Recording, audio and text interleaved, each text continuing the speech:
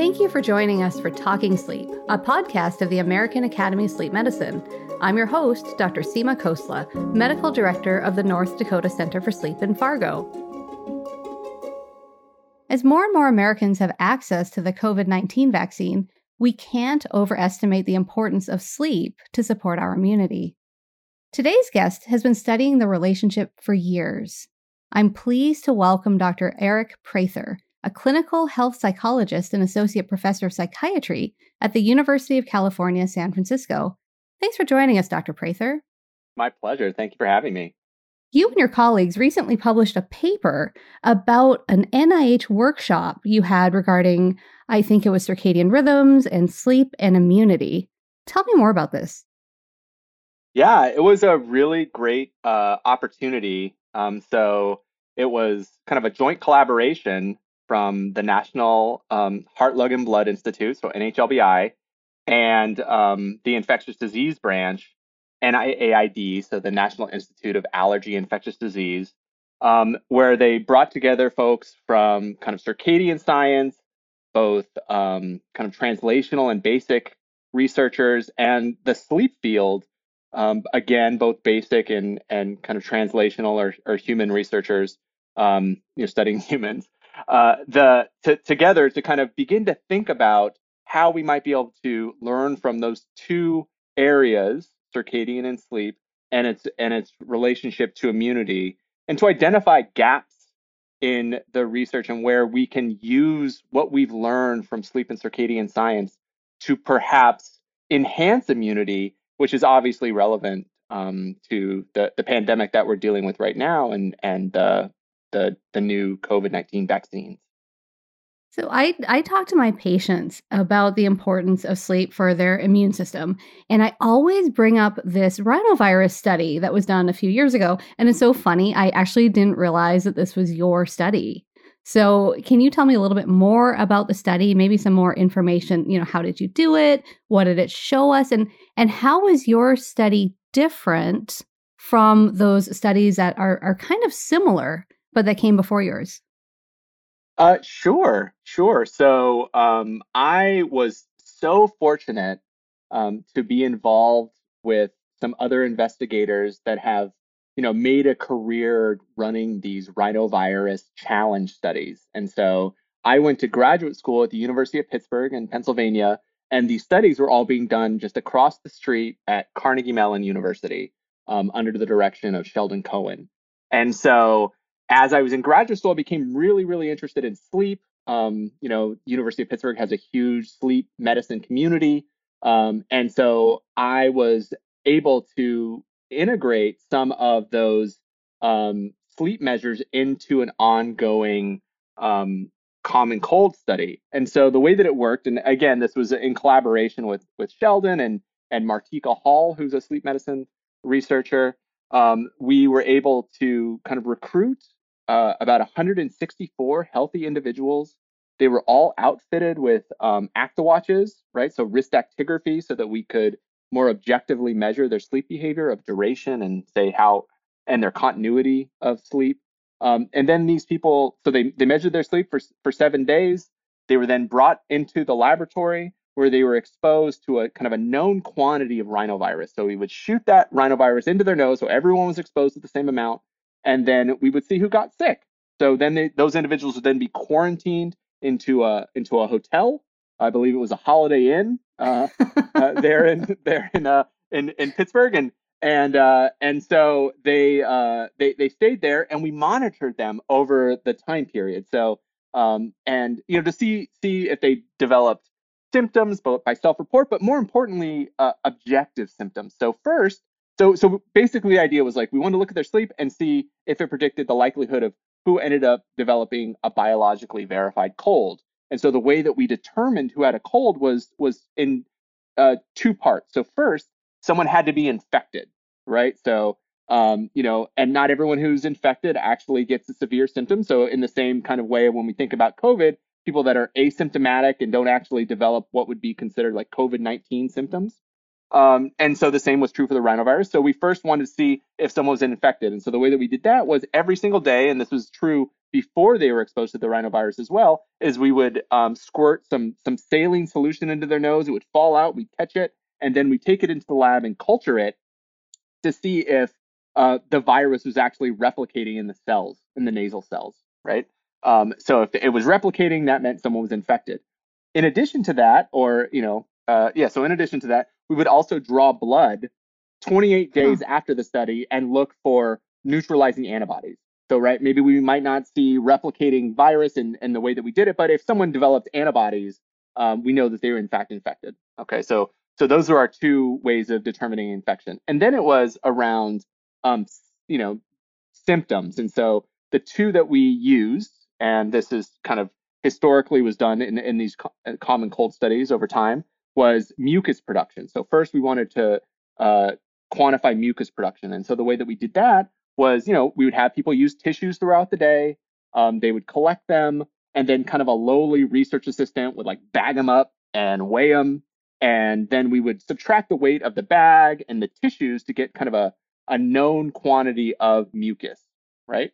Uh, and then the other symptom we were interested in was congestion, and Mm. so nasal congestion. And so the way that we assessed that was kind of a nasal clearance time. And so what we'd have people do every day is kind of tip their head back, and then we would squirt a dye into their nose, and we would time how long it took to get to the back of their throat. Of course, we also did this prior to exposure so that we could control for differences in people's noses and how things flow through them. But the longer it takes, the more congested someone was. And so basically, if someone was infected by our kind of the way we quantified it, and then if they met a criteria on like amount of mucus or time of congestion, this clearance time, they were deemed to have a biologically verified cold. So we do all that, and ultimately we get this 0-1 dichotomous variable outcome, right? Like you have a cold or you don't. And so now that we have that, we can look at the role of sleep in predicting someone's odds of Huh. developing a cold, right? And so what we found was, people who slept less, kind of based on wrist actigraphy, um, were significantly more likely to develop a cold, right? So as a continuous measure, and then we were able, this held for after we adjusted for a whole host of factors that we think are important. So age, sex, socioeconomic status, health status. I mean, again, all these people that come into the study were very healthy. They didn't have any psychiatric conditions, those types of things. But stress, all the things that had previously been associated with risk for a cold, um, even when we statistically adjusted for those things, sleep duration specifically seemed to carry some predictive value. And then when we bend people into kind of amount of sleep, so we get an estimate of effect size, we found that people that slept 5 or fewer hours were about 4.5 times more likely to develop a cold than someone who slept more than 7 hours. And then a little bit less, but still significant if you slept between 5 and 6 hours. So in general, if people slept 6 or fewer hours, they were about 4 times more likely to develop a cold compared to people who slept more than 7 hours, which is pretty important, obviously kind of consistent with what we think sleep does to our immune system and puts us at risk. But I think to date is probably the best evidence that we have that kind of sleep duration is a risk factor for susceptibility to infectious illness. And you know what I love? Like, so two things. I love that it's kind of linear, right? And it's very easy to demonstrate to patients that, hey, these are the people who slept, 4 or 5 hours versus these are the people who slept 7 hours, right? But I also really like that you guys used actigraphy because I think the older studies were self-reported sleep, right? Right. So in a prior so right. So and in fact, we do find this duration variable to still hold in these prior studies. So what I did after this project was to actually go back to the prior cold studies and then pool the data together, right? So if we kind of pooled the sleep duration variable across multiple cold studies where now we have many more people. So instead of 164 that we had in this actigraphy one, we actually ended up with 732 participants. And we still find the same linear association that people that sleep less are at greater risk. Of course, because it was based on kind of self-report, the numbers are a little bit different. The effect size is smaller. It turned out that if we binned people, it was like people that sleep less than 6 hours were, I think, 1.95 times more likely to get the cold than people who slept more than 8 hours.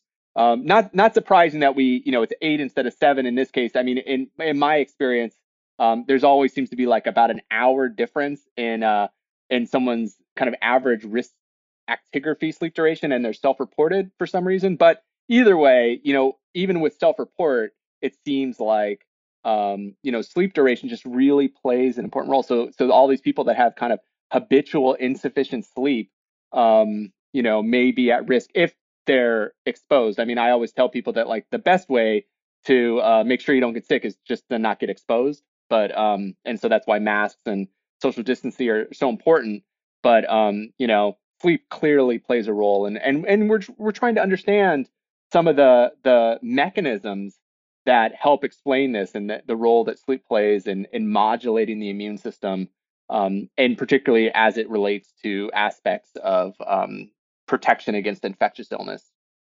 So I think it's really clear cut in terms of quantity of sleep, right? But I'm kind of wondering if you've looked at the impact of sleep disorders on immunity. So I'm kind of thinking about the patients who have untreated and maybe undiagnosed sleep apnea, and they sleep 8 or 9 hours. So they have the time, right? But their quality isn't there. So is there data looking at that group of patients? So, I mean, there certainly hasn't been the same level of rigor with respect to kind of rhinovirus exposure, to my knowledge, with obstructive sleep apnea individuals, right? I mean, it's just, these studies are really hard to do, and that sample was just not one that was, this was more of an opportunistic analysis for sleep and rhinovirus challenge. However, I mean, I think we do know that individuals with obstructive sleep apnea do tend to show some differences in immune function that may be relevant. I mean, and a lot of this work has been focused on things like elevated levels of systemic inflammation and things like that. I mean, as far as I know, there's only been one clinical trial in obstructive sleep apnea with respect to how people respond to vaccination. I was looking at that earlier today, and from my read of it, it looked like it wasn't particularly striking that people with obstructive sleep apnea showed any differences relative to healthy controls in how they responded to vaccines. At least this case, it was the influenza vaccine. Though the sample was not,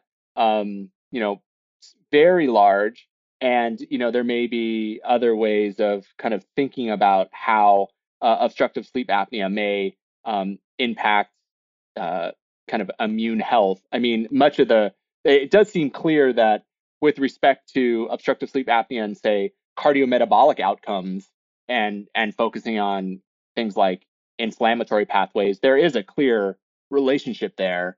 And even if obstructive sleep apnea per se isn't a strong driver of susceptibility to infectious illness, there's obviously a need to kind of focus on that population. I've always thought that if there was a way to move the needle around sleep health for a Mhm. population, it would be in just screening everyone for obstructive sleep apnea in the hospital Oh or my something gosh. like that, and something that we've absolutely thought about here at UCSF.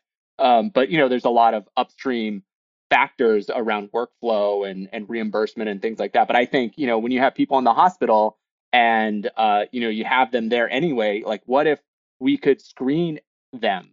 People, at least in my clinic, 9 times out of 10, the only reason someone comes and starts asking about obstructive sleep apnea is because their bed partner is dragging them in there to talk about it, Right. right? I mean, and it's like there's just it's just unreal, like the burden that particular disorder, where we actually have good tools to to fix this problem, right? And so I feel like it's such a missed opportunity, and hopefully one that people will take the charge to kind of address this kind Well, of that's just really it, right? big burden. You're preaching to the choir. I mean, we have horrible sleep in the hospital, right? And then we're like, well, why aren't people getting better? We miss a ton of sleep apnea. I think you're right.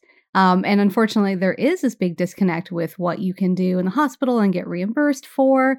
And I almost feel too that you in the research realm, you guys are doing all of this really important work, and then us, sort of on the clinical side, we're doing what we think is important work. And I kind of wonder whether we need to have, maybe more interaction. So, for example, when the Nobel Prize it went to those circadian researchers a few years ago. And so this was huge, right? For our world, it was like a feather in our cap for those in sleep and circadian research, and tangentially us as sleep clinicians. And so I wonder if you feel like we are kind of doing almost parallel play, and between the clinical side and the research side, and what we can do to maybe cross pollinate better. I mean, I think that's a great question and such a striking problem. I mean, I think you can even go farther and say, you know, how closely or how regularly do sleep and circadian scientists work together, right? I mean, I think Right. even on the research side, and I think there have been great strides. I know the American Academy of Sleep Medicine and the Sleep Research Society have certainly kind of been driving that point home of the need to really integrate those fields. And I think this workshop at NIH was really a good example of how that could happen. And the other venues have also kind of pursued this.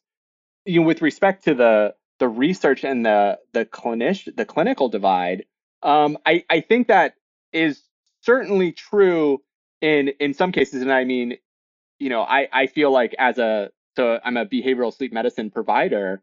We also are doing research on kind of how do we scale up, CBTI interventions, for instance, Mm, like how do we deliver this to primary care? Like so in those ways, if it's around the intervention itself, there seems to be some harmony in that. I think it's less clear around circadian science, in part because like as providers, and I mean maybe you can speak to this too, like I feel like we don't have adequate tools to really capture someone's true circadian rhythm, right? So we mhm. always talk about in our clinic, like, wouldn't it be great if we could actually get people's DILMO? Like that Oh would my be, gosh, like, yes. right? Like we have someone who has delayed sleep phase, and we're like, okay, well, the the tools we have right now are light and melatonin supplementation. Right. Which also kind of feels funny, like that's what we're working with. But I mean, certainly there have been, like the development of kind of some of these, orexin receptor antagonists are also kind of really interesting from a circadian sleep perspective. But like I'm always kind of at a loss of like, how do we make sure we're dosing this at the right time? Like, we don't know someone's actual kind of melatonin peak and these types of things. And for me, who's a sleep researcher and not a circadian scientist, I do kind of feel like, gosh, like how do we kind of move the research that is clearly sophisticated into this realm so that we can kind of meet the needs of our patients better? And I think we can get there, Mhm. but it's going to require you know some of the way that academic medical centers work, and where we can actually kind of get these tests that people can do that we can then integrate into their care to actually kind of impact their lives. I'm hopeful, but I think you're really right that there are some gaps in how we move some of this work forward. I also think that you know some of the research that we do in sleep medicine or the sleep field and circadian science really is not ready for being moved into the clinic, right? Like a lot of us are focused on mechanism, Mhm. and so maybe it's we're still building the knowledge base. Though of course, at the end of every grant you talk about, and this will become a target for an intervention. I think there is some opportunities to be kind of a bit more innovative in the way that we deploy these interventions. And I think there's a big opportunity for kind of more precise, personalized interventions as we begin to gain this information about, say, someone's sleep need or their true circadian rhythm. And imagine having that information to then demonstrate to the patient and just very clear, right? This is Dilmo. This is where you need, light and whatever. And I just think it would just make it so much more visible for the patient, easier to understand. Yeah, and I mean, like I think that's one of the really wonderful things about working in the sleep field at this time is that there does seem to be more engagement, Hmm. more with the general population around sleep and sleep health. That is really exciting and certainly wasn't, I don't feel like it was the case, a decade ago when I started kind of getting involved in this work. And so some of it has been spawned by industry, right, and wearable technologies for good or bad. It is something that is kind of compelling to the typical user, to want to know about their sleep. And of course, there's still quite a ways we can go as far as kind of accurately, estimating things like sleep architecture. But Hmm. I mean, I don't think it's a matter of whether that will happen or not. I think it's just a matter of when.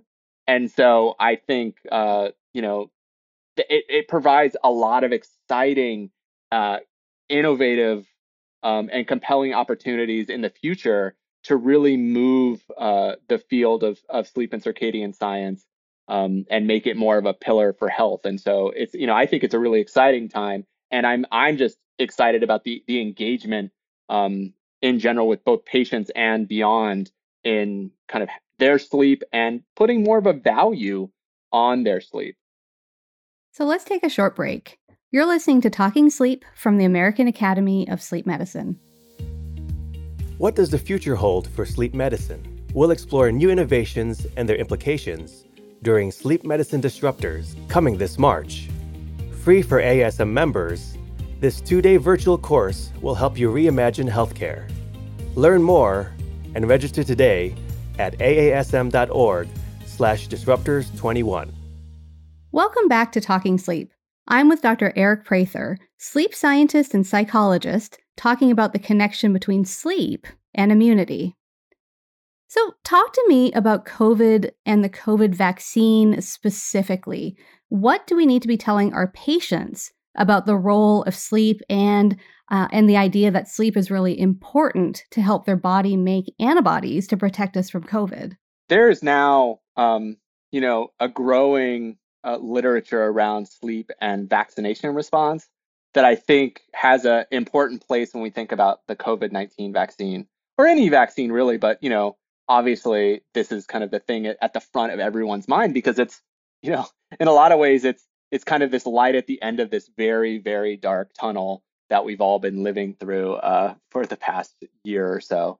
And, I think that both experimental studies, classically all the way down, Beagle 2002 that was in JAMA around the influenza, vaccine, looking at experimental sleep loss and kind of how that blunted the production of antigen-specific antibodies, to our work looking more naturalistically, both in response to the influenza vaccine and the hepatitis B vaccine, really finding these relationships between insufficient amounts of sleep and kind of a lack of B cells to produce those protecting antibodies to the particular virus, really suggests that sleep is perhaps a critical piece to this.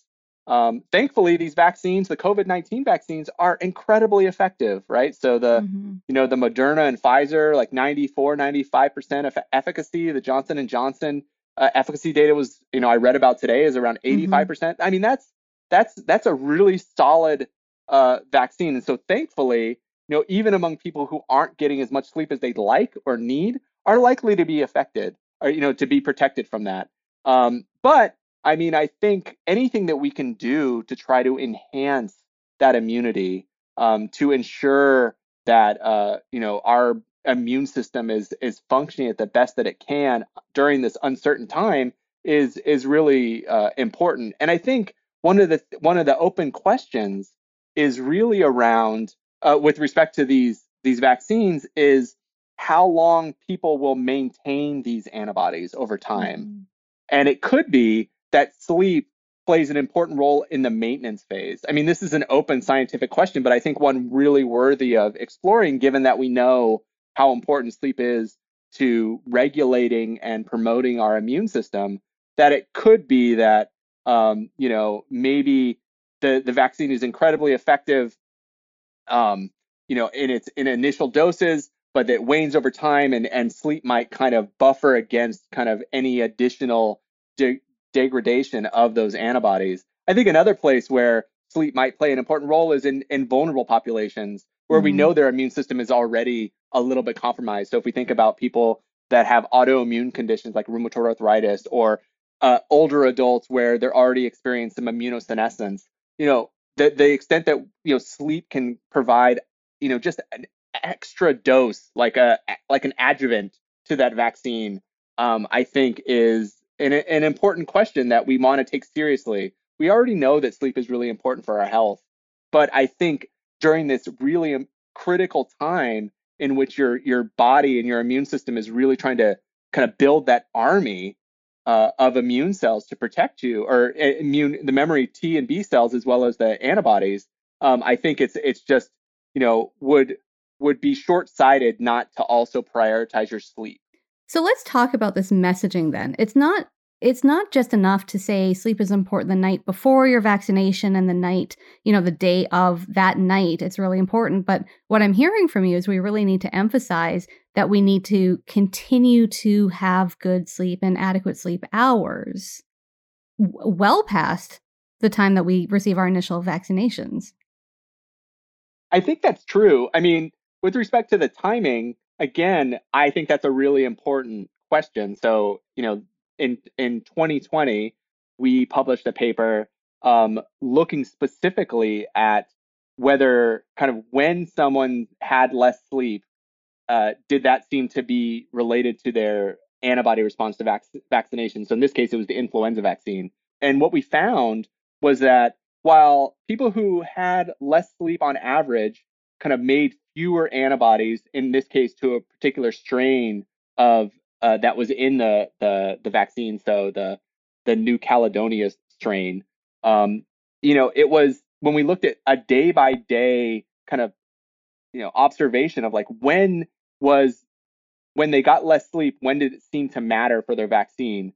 It turned out that it was the night before and the night before that that significantly predicted someone's antibody response to the Hmm. vaccine, suggesting that there was kind of an important timing aspect to this. However, this requires replication, before we change the messaging on this, because I think we know enough about sleep in the immune system to say that, sleep is really critical to how we regulate our immune system from day to day. The vaccine process doesn't happen immediately. And so, there are different components to kind of when the virus, the vaccine is taken up, how it's processed, how the memory is generated. That kind of unfolds over time.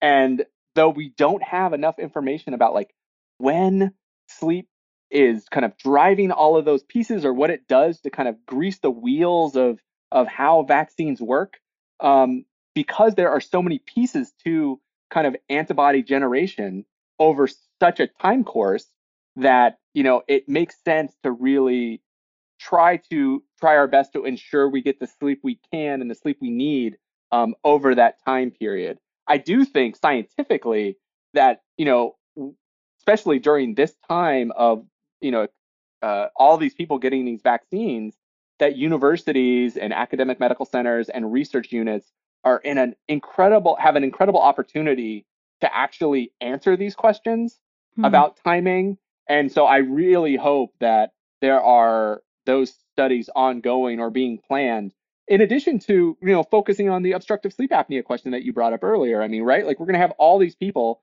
that are getting vaccines, and just by knowing that information and tracking their antibody responses over time, we can gain kind of knowledge in an accelerated fashion, taking advantage of kind of this amazing scientific breakthrough in the development of a vaccine in such a rapid pace, but also adding to kind of our sleep science.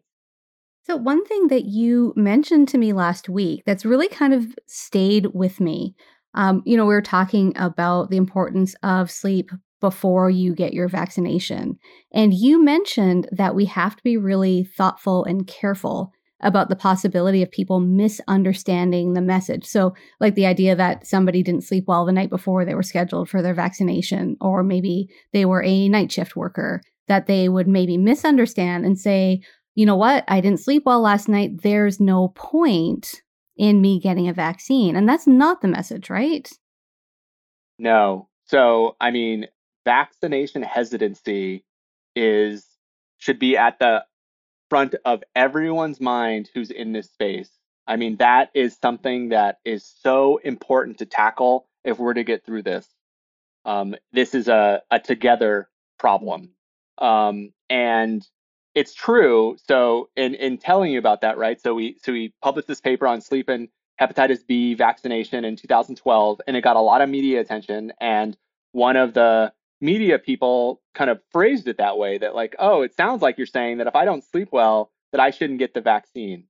And that couldn't be further from the truth. These vaccines work so well. And if anything, sleep may provide a little bit of a nudge, though that still remains to be seen around the COVID-19 vaccine. But in no way is it to suggest that people shouldn't get vaccinated. Sleep is important for lots of things and for your health in general.